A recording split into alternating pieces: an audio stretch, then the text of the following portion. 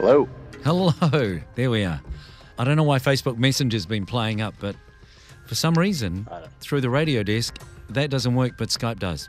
Go figure. I've got a vendetta against Facebook, so they just everything sucks there on that front. You and Facebook aren't real good mates at the moment, right? Yeah. Yeah. Stupid bots. How are you? Hi there, I'm Steve Joel. This is episode 18 of my podcast series in which we get to celebrate some of the people who influence our hobby every day. The 40K Game Changers. Although, to be fair, not all of the conversation is about 40K. I did make gumbo for them on Friday before I left, and they seemed to really like it. So I think that's going to become a tradition. People were like, I was outside the building parking my bike, because it is Denmark, parking my bicycle, and I could smell what you were cooking outside. I'm like, then I'm doing my job, dude. Yeah, that's right. Today we meet a man who teaches people how to paint, who's done podcasting, and who ain't a bad player either. And there's this young up-and-coming punk named Richard Sigler. And, he beat me by 3 battle points. He actually went on to win best overall, but just by the way everything else worked out, I won best general, and I feel like that's the perfect way to end it. Before we get started, I'd love it if you could go give 40K Game Changers a like on Facebook, and if you have a minute, maybe do a review of the podcast on whatever platform you get it on. That'd be super appreciated. Oh, and by the way, registrations are open now for the LVO. It's on at the Rio Casino in January of 2022. Get your tickets at frontlinegaming.org. All right, let's get this episode happening. I'm aware that this is, I'm eating into your family time, so we'll just do the intro and we'll get started, yeah? No problem. I got dinner already cooking, so we're good to go. Okay, good stuff. Here we go. Here we are. He was the creator and host of the Best General podcast. He's the coach of the US WTC team, Team America, heck yeah. And maybe best known as the media director at The Army Painter, one of the great Renaissance men of the hobby. Adam Abramowitz, thanks for joining us on the podcast. Appreciate your time. Steve, thanks for having me. I just have to admire your accent. It is so lovely. Just so lovely. It's funny. I did a tour of the States with a friend of mine, a couple of friends, Kiwi friends, and we stopped in Milwaukee to get ice cream. And we walked into the store, and my buddy ordered an ice cream, and there was this maybe 8 or 10-year-old girl standing right behind us. And she looked at him and said, "You talk funny." No, she said, because she's from Milwaukee, she says, "You tack funny." You tack funny. They're A's. They're really, really like hard A's. It's Yeah. Anyway, listen, there's a lot of stuff I want to cover with you, and most times when I talk to people, we really just stick to hobby, but there's a part of your life outside of the hobby I'm really interested in finding out more about. We in the past have spoken, or you have brought up, you did radio at some point? Yes. And movie making is in your past as well, so I'm really keen to find out about those two things. Maybe start with radio. What's your radio history? Well, it's actually it's funny that you ask. But I grew up in Philadelphia, and right before high school, I moved to a small town in Northeast Ohio called Streetsboro, Ohio. Wow! And I it was a school of about 400 students. It's much bigger now, but at the time, it was just basically this little town going through a transformation from like a farm town into kind of a bustling suburb. But they had a radio station that had been operational for like 30 some odd years at the school, and the students ran the radio station. But the craziest thing about it was, we would go to concerts, we'd get tickets to go to these rock shows, and I remember doing an interview with a band called Eve 6, and they're like, "Wait a second, like, how old are you guys?" And I'm like, "Yeah, I'm 15." And they're like, "What are you can't even drive. What are you doing? What do you do?" I'm like, "I'm a DJ at the station. And I'm also the production manager." And they're like, "What the heck?" Yeah. And so, we all had a lot of responsibility. It was kind of, for lack of a better term, it was like AV Club, but it was a fully functioning radio station. And on top of that, they were working in a television studio. And now they have a new school, a new building, and it's this state of the art facility back then. It was not, but that's how I got my start. And, my teachers thought I had a knack for it, and I thought I wanted to be a journalist, but what I really wanted to do was make movies. And I went to college at Ohio State, I can't believe I messed that up. I went to Ohio University, the Ohio University, wow. Yeah. not Ohio State. I'm not a Buckeye. I'm not, no offense, Buckeyes fans, Brad Chester, I love you, but not a huge Buckeyes fan. I'm a Bobcat through and through, and they have a very good journalism and video production film department.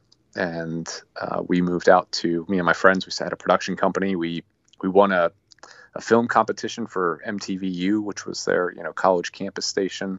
We got to pitch a movie to Joel Schumacher and a bunch of other people on Paramount Studios. Wow. And we ended up making the movie. We raised like $180,000. And during our winter break, we produced the movie. I was actually an extra in it twice. I'm a doctor walking down the aisle, and I'm also the ROTC kid who takes ROTC too seriously. I shaved my head, like picked it clean the night before the scene. And you can watch it. You could still download it somewhere. I don't know where you can, but it's called Relative Obscurity. But the people involved with it have gone on to be the the producer for Rogue One. That was John Schwartz, who was the executive producer of that movie. And then I'm trying to think here who else was involved with it. Devin and Mark went on to shoot a bunch of stuff. The writer ended up just having a movie premiere recently on all streaming platforms. And all my friends from that group went on and do crazy things. Jordan Bloom is the executive producer and showrunner for Marvel's MODOK, and wow. We did a little tie-in, and I painted up a MODOK for him and Patton Oswalt, who's the star of the show, and with the Army Painter. But yeah, that's my roots for that. I left Hollywood to kind of go do commercials. I when I was out there, I really thought doing short form media would be really fun, and I basically did that for a company up in Northern California for a little while. And I ended up back in front of the camera for another company years later, and now I'm doing it in the hobby industry. Yeah. Wow. It's always fascinating to find out what people have done, outside of the world of 40K, because it's with all due respect to all of my friends in this hobby, it's a relatively narrow focus, right? But of course it is. And by necessity. I mean, we're all and that's part of the appeal of it. Like, it takes us away from the real world, but then finding out what people do in the real world is kind of cool. I love it. It's one of the things, and if anybody has ever listened to my podcast, I think I talk about that at least a couple times, but you have people from all walks of life that play this game. Yeah. You have very successful lawyers, doctors, a lot of people in the military, and then just like, everyday 9-to-5 people like myself and yourself. I mean, I know that you're world famous in New Zealand, No, but, no, not at all. Not even close. But, no, I love how just quickly. No. No. But yeah, you're right. All walks of life and all ages too. It's the funniest thing at a tournament. I went to a tournament and there's a 17-year-old kid standing in front of me, and his last name, I'm like, man, you've got the same last name as the guy I went to high school with. It was like my best buddy at high school, but we've fallen out of touch. What's your father's name? No. Turns out, son of. That's crazy. It is. It's amazing. Anyway. It's really cool. Now, you mentioned Army Painter, and I want to throw this disclaimer in here that Adam works for Army Painter, and we want to get that out of the way now. The episode isn't sponsored, but the work is a huge part of your life and a big part of the hobby, and therefore Army Painter will get mentioned a bunch of times during this episode. So yeah, it's kind of hard not to. It really is. When you're kind of the spokesperson of the company, it's kind of hard not for it to have it come up. So what does that mean? You're the spokesperson for the company. You're the media director. You do painting tutorials in front of camera. Yep.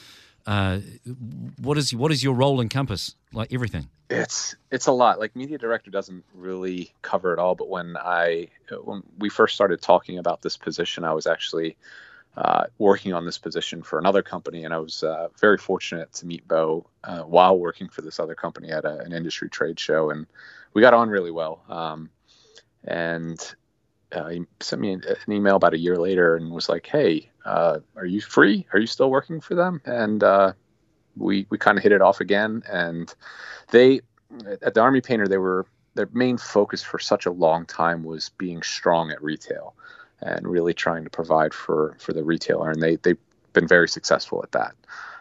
It's a huge part of why the business got to where it was in its first 10 years. And they noticed that they needed to do better at communicating direct to the end consumer, doing things like painting tutorials and videos and just having conversations on social media, but they didn't know how. Bo says he's a dinosaur. He's not really, but he grew up working at Workshop and in the marketing department at Workshop, and Jonas grew up working in sales at Workshop. And before they left, everything was retail, and it was very retail oriented, and you marketed in catalogs and magazines, not on Facebook and Instagram. So they brought me in to begin that process, and it was a big risk for them because I was the only employee not in Denmark. I was a crazy American, and it was this new frontier for them, and they took a big risk, and I think it's paid off. I mean, I don't want to say that I'm the reason that we've had as much growth and success as we have in the past 3 years. But I think that Bo and Jonas opening up the company and beginning to say, hey, we need to make some changes. And in order to grow, we need to grow in different ways. And we're certainly doing that. But my role at the company, I'm a bit of a hybrid. I work in the marketing department at the time being. I also do a lot of work with sales. So I will go to industry trade shows like Gamma, and some of our distributors trade shows, and I will work directly with retailers.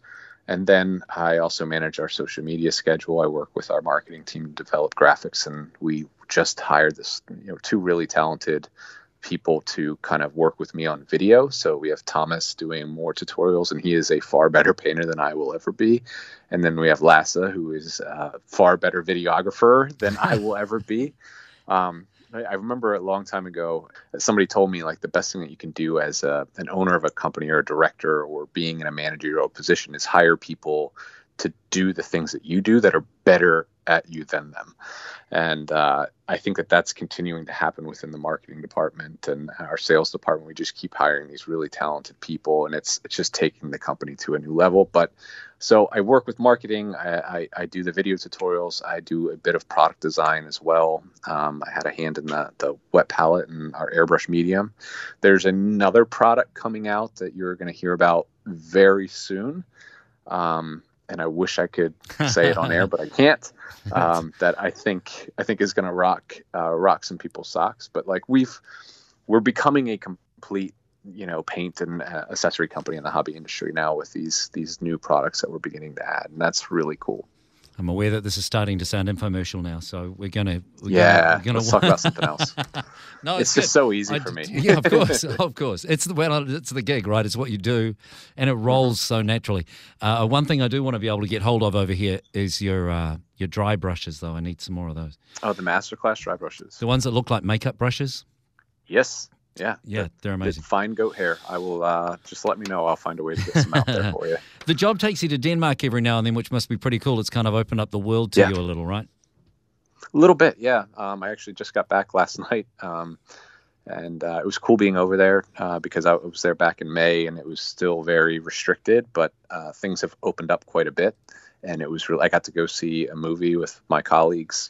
We got there Monday night and went and saw Dune, and that was epic.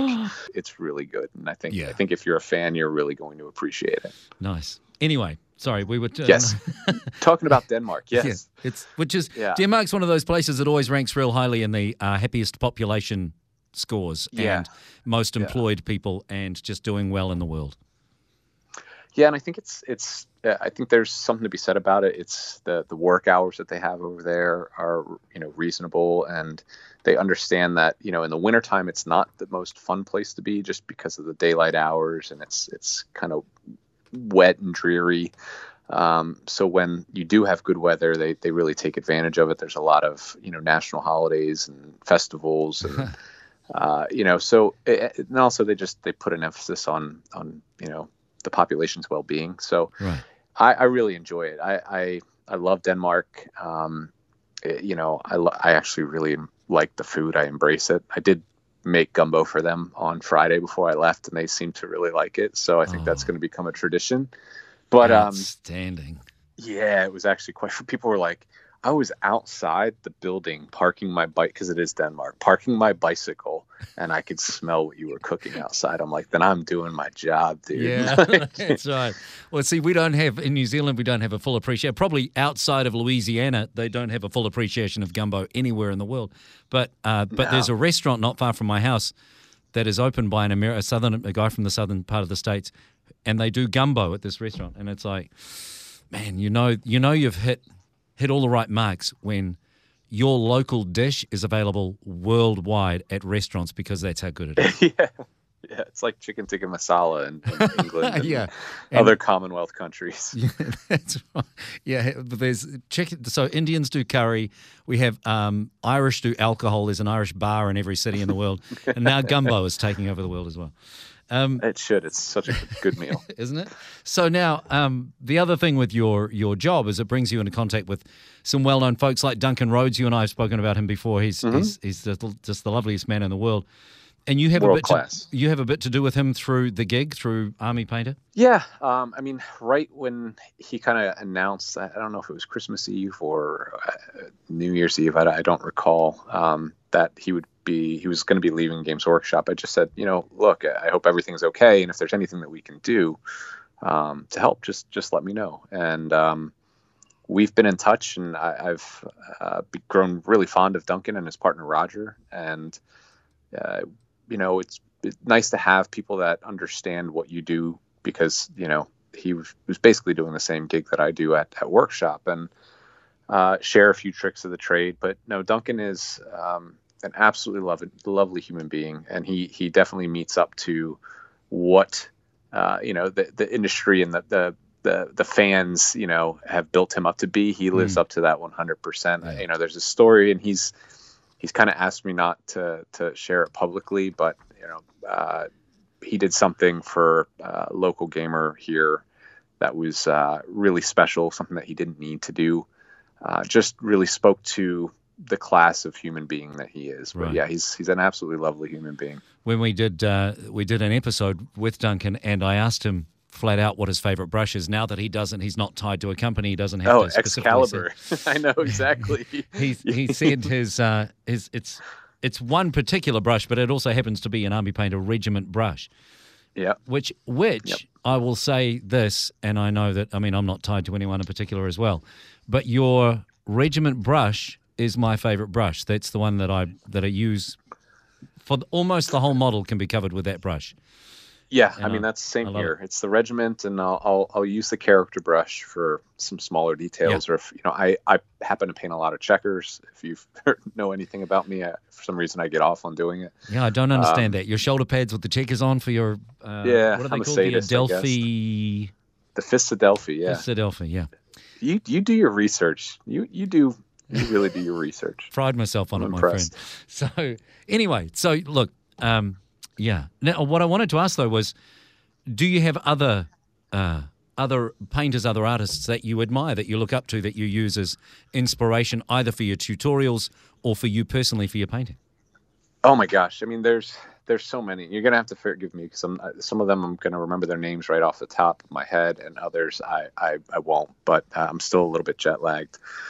There's plenty that we do work with that I really admire. Pete the Wargamer, I'm a huge fan of. I'm a huge fan of Ben over at Watch It Paint It. And I'm going to miss a lot of others. There's Stefano at Miniatures of Death, and they're all doing cool things and in their own unique ways.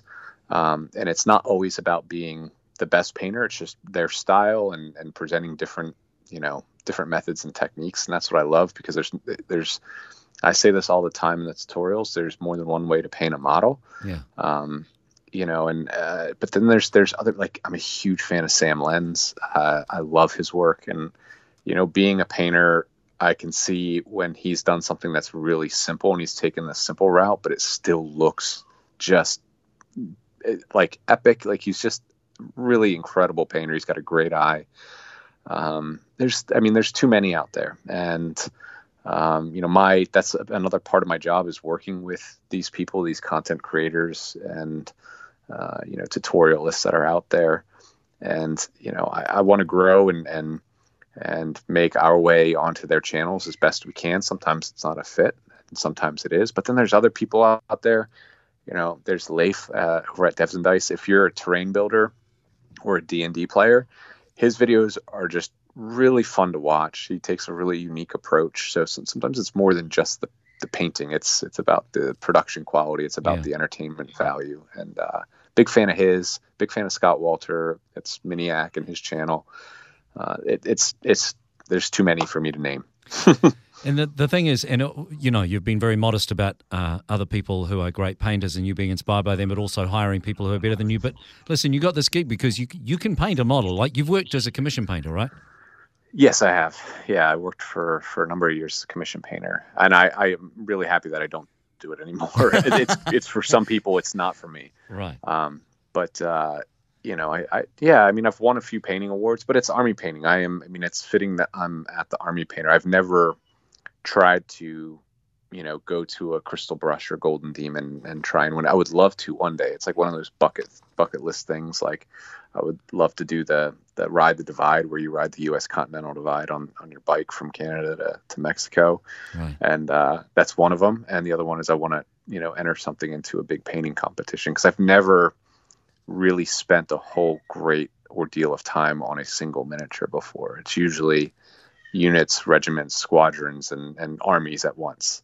Yeah. So I pride myself in getting good results really quickly, and there's tricks on how to do that, and focusing on the main color or certain aspects of your army, something that ties everything together.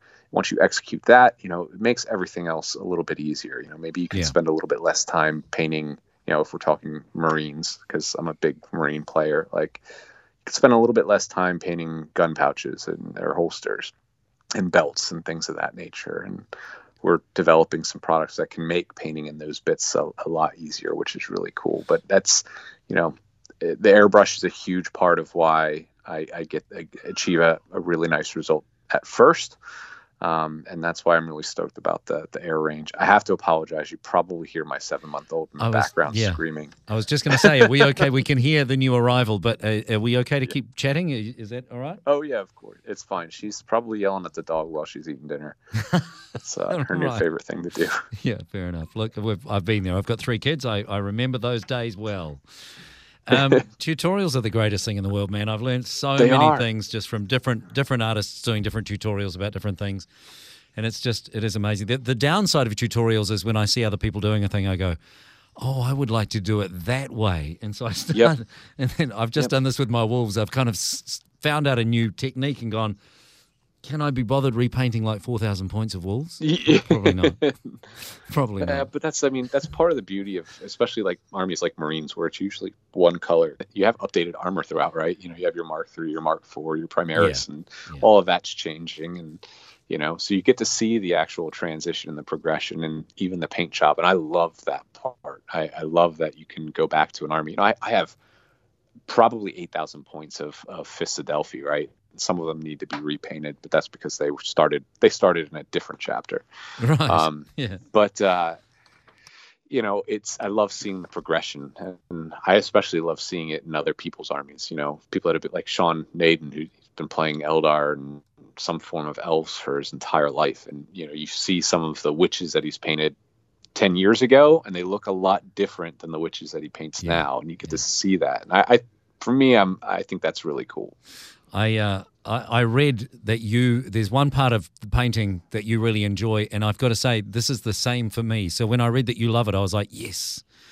And it is... I know what you're going to say. You suggested in this article that maybe not everyone would enjoy this, but I honestly feel like putting that final bit of slop around the edge of the base. You've done your base and you've painted your model, and now you're just doing that. Maybe it's black or whatever color you've decided to go with. Just around the bottom of the base to kind of finish it off, because that means you're done. I love that. It's a victory lap. It's literally a victory lap. Such a great way of saying it. Yeah, it is. Really is.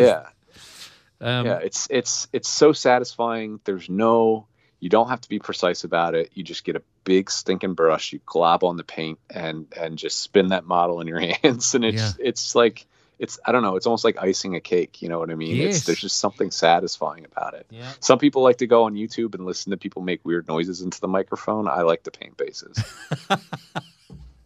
Yeah. Whatever floats your boat, right? That's the thing. So let's get into your playing career now. You're best known, as you mentioned, for your Marines, especially I want to say playing them as Blood Angels. Yeah, that was very early on. But you had some success with NIDS and Steelers, and so what's your preference? Where are you sitting now?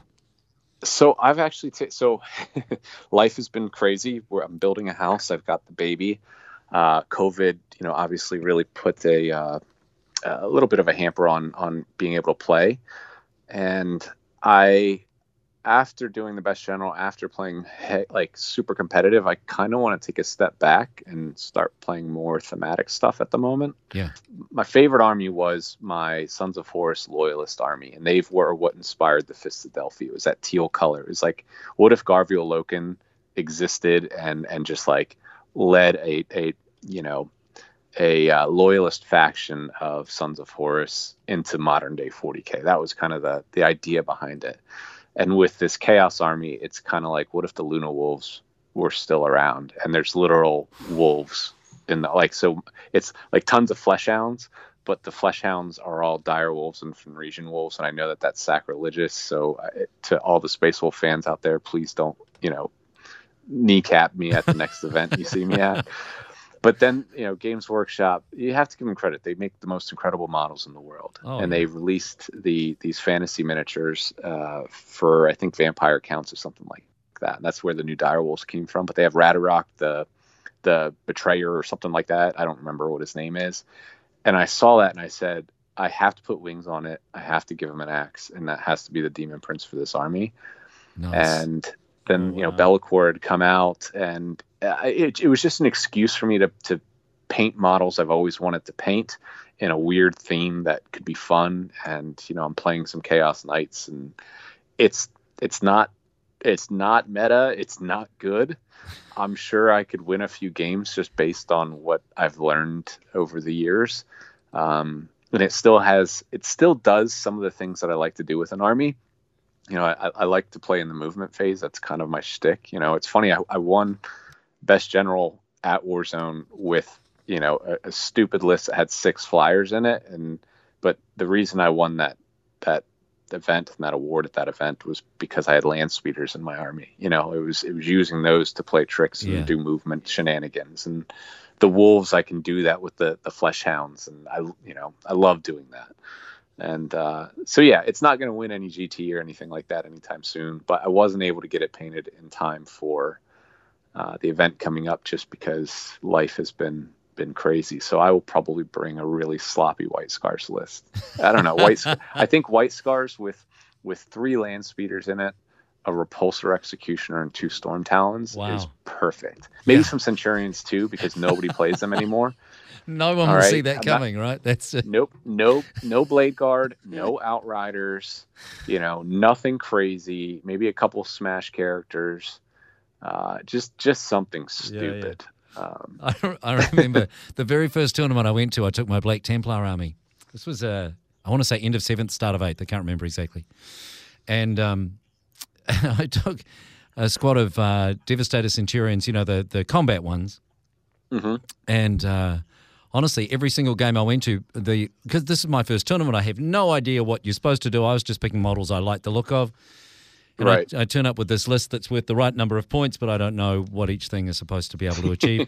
And every single player on the other side of the table would look at my army and see the Centurions and go, wow, did not expect to see those there.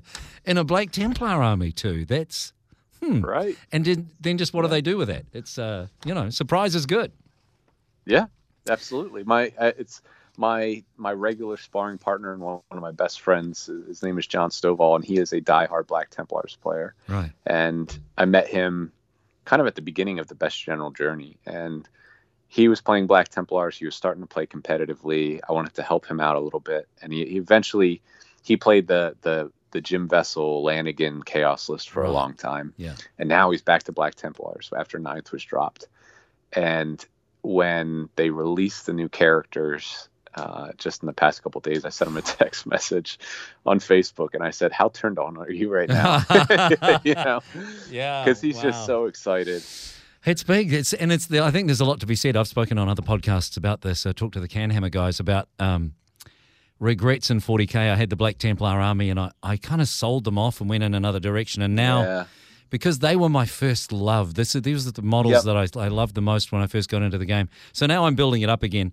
And yeah, when they released Helbrecht the other day and then Grimaldus, I'm just like, oh man, this is so good. It's funny. Yeah, I did a show a couple weeks ago, and it was in support of the 40 Hours of 40K, which is a really awesome charity in the UK. And I was talking to, I think his name is Brandon. I can't think of his last name off the top of my head at the moment. And he used to be a studio painter for Frontline Gaming. And we, at a commercial break, we were talking. And my first 40K army was this Tau army. And that's the army that I won the most painting awards with, right? It was my first completed 40K army. And I had to sell it because, I needed the money. It was just one of those things that when, financially you're stressed, you sell an army. It's just what you do. It's the easiest thing to do. And I sold it to Frankie at Frontline. Really? And he's like, dude, I've probably won more painting awards with your army, and I'm a commissioned painter than you did. And apparently it's like his army of choice now. He just borrowed it from Frankie, and he goes to events with it because it's painted and wins painted and goes best painted award and goes home. So good. So at least I know where that army is. Yeah. It's like buying a piano that you can't fit in your house, and so you give it to somebody who can fit it in their house, but you always know that it's there. Yeah, and at least it's getting played. Right, and it's, exactly. So listen, let's talk about the. You mentioned the Best General podcast, and in line with your competitive play, a part of the Best General podcast when it first started was this quest to go and win the GT Warzone Atlanta. Right. People would normally be reluctant to say, "Okay, I came 60th at a thing. I don't like that. I now want to win the thing. That's my quest. I'm going for it." And I feel like people love vulnerability in broadcasting, and you put yourself out there, you made yourself a little bit vulnerable, and you set off to achieve it. So at its least, it was a podcast about a guy, trying to go from like a regular 40K schlub to a GT winner, right? And that's what it was.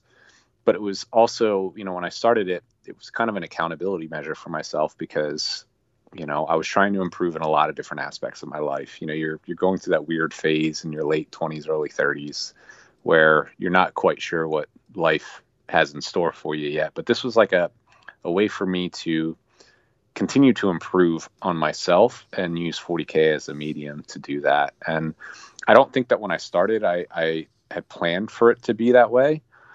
But just because, like I told you at the beginning of the show, I'm an open book. There's few things I won't talk about unless I literally can't because I'll get fired. But, right. So it did turn into kind of a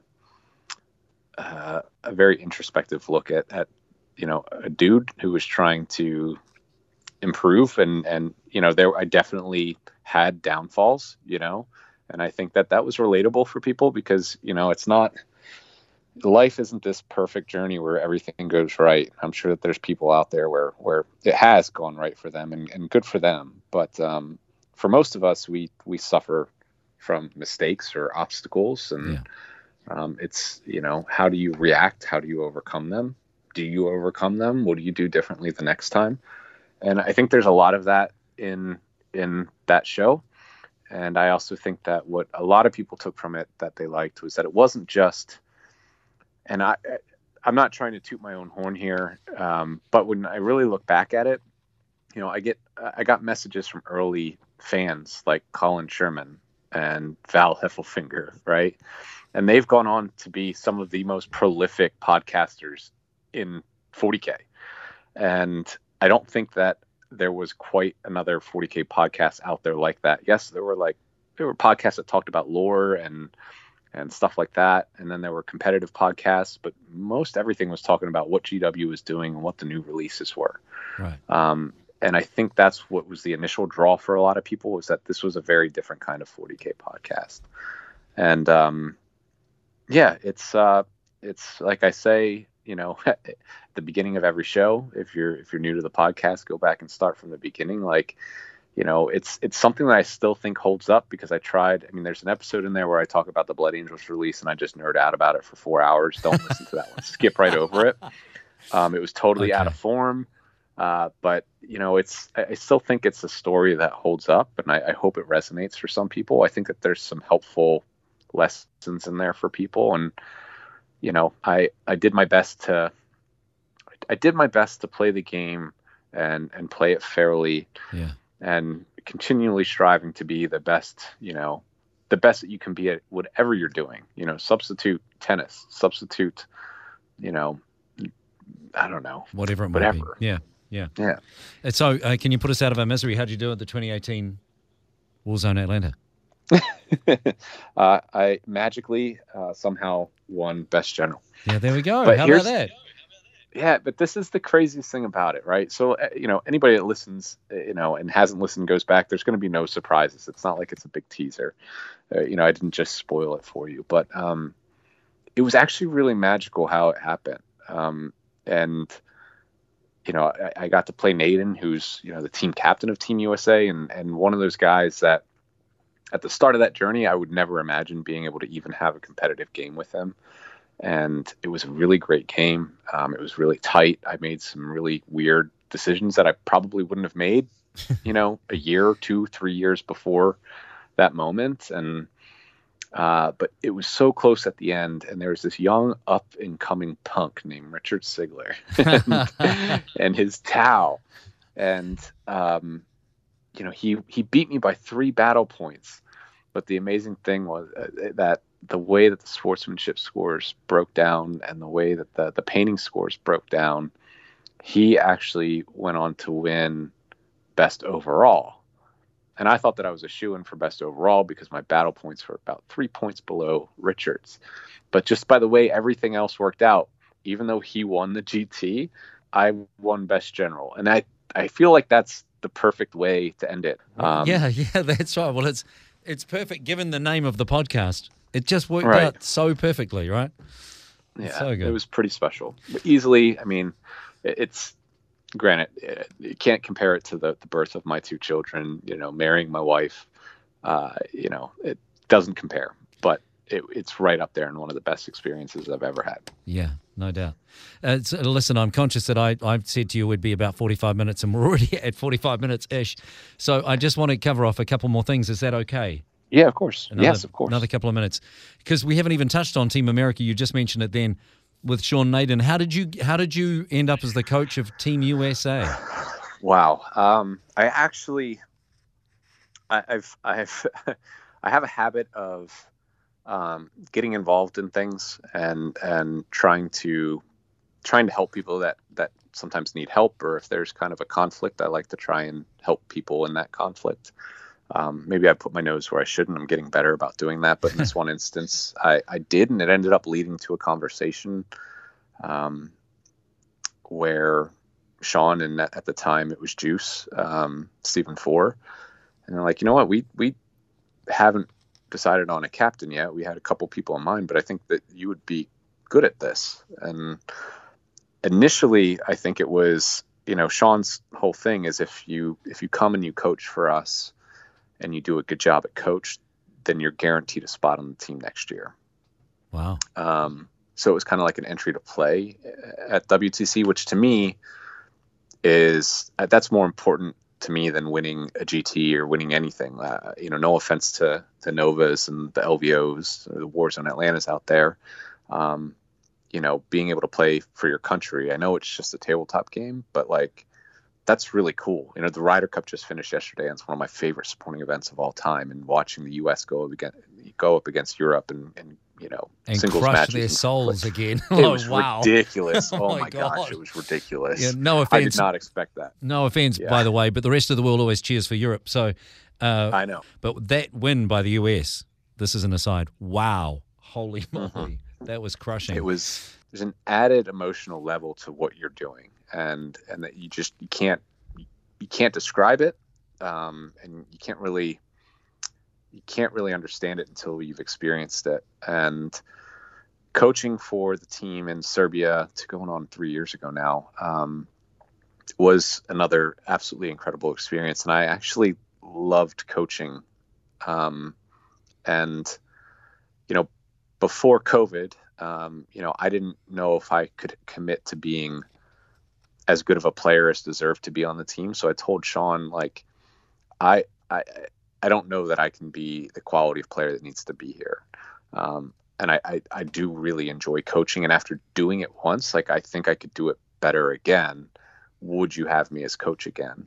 And he said, yeah. So it's an incredible experience. It's such a rush coaching, because you're, for those that don't know, players on a team cannot communicate with each other. They can only communicate with the captain if he's called, and the coach.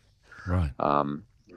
And, when the way that we approach it is, you have good matchups, you have bad matchups, but you kind of have a point run of where you think you're going to get points, in order to get a win. Just like the Ryder Cup, you need 14.5 points to get that win.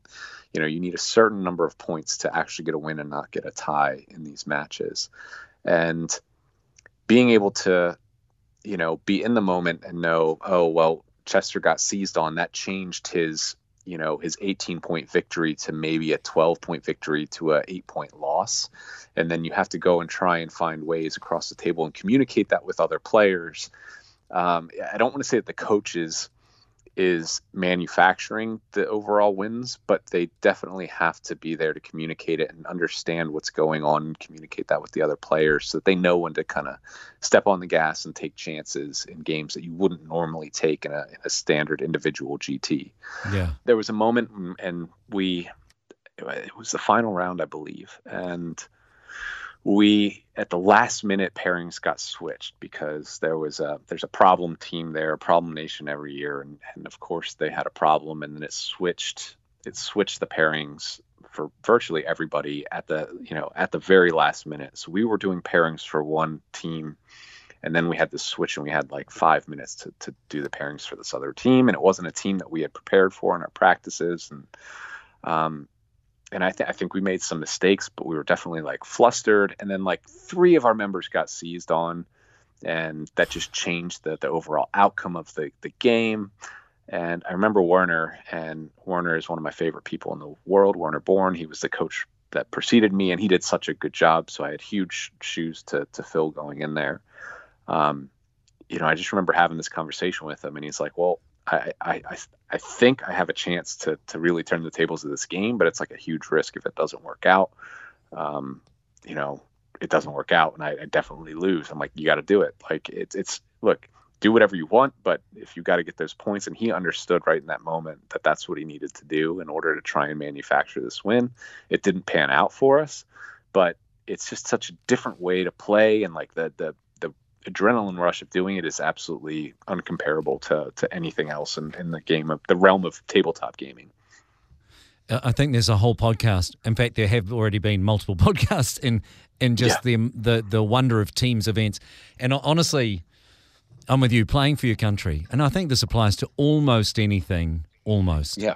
Playing for your country has got to be the ultimate. Possibly basketball is different because, the NBA is the NBA. But you know what I mean, the idea of being able to play for your nation and represent your nation. By the way, the American team logo has got to be the greatest logo.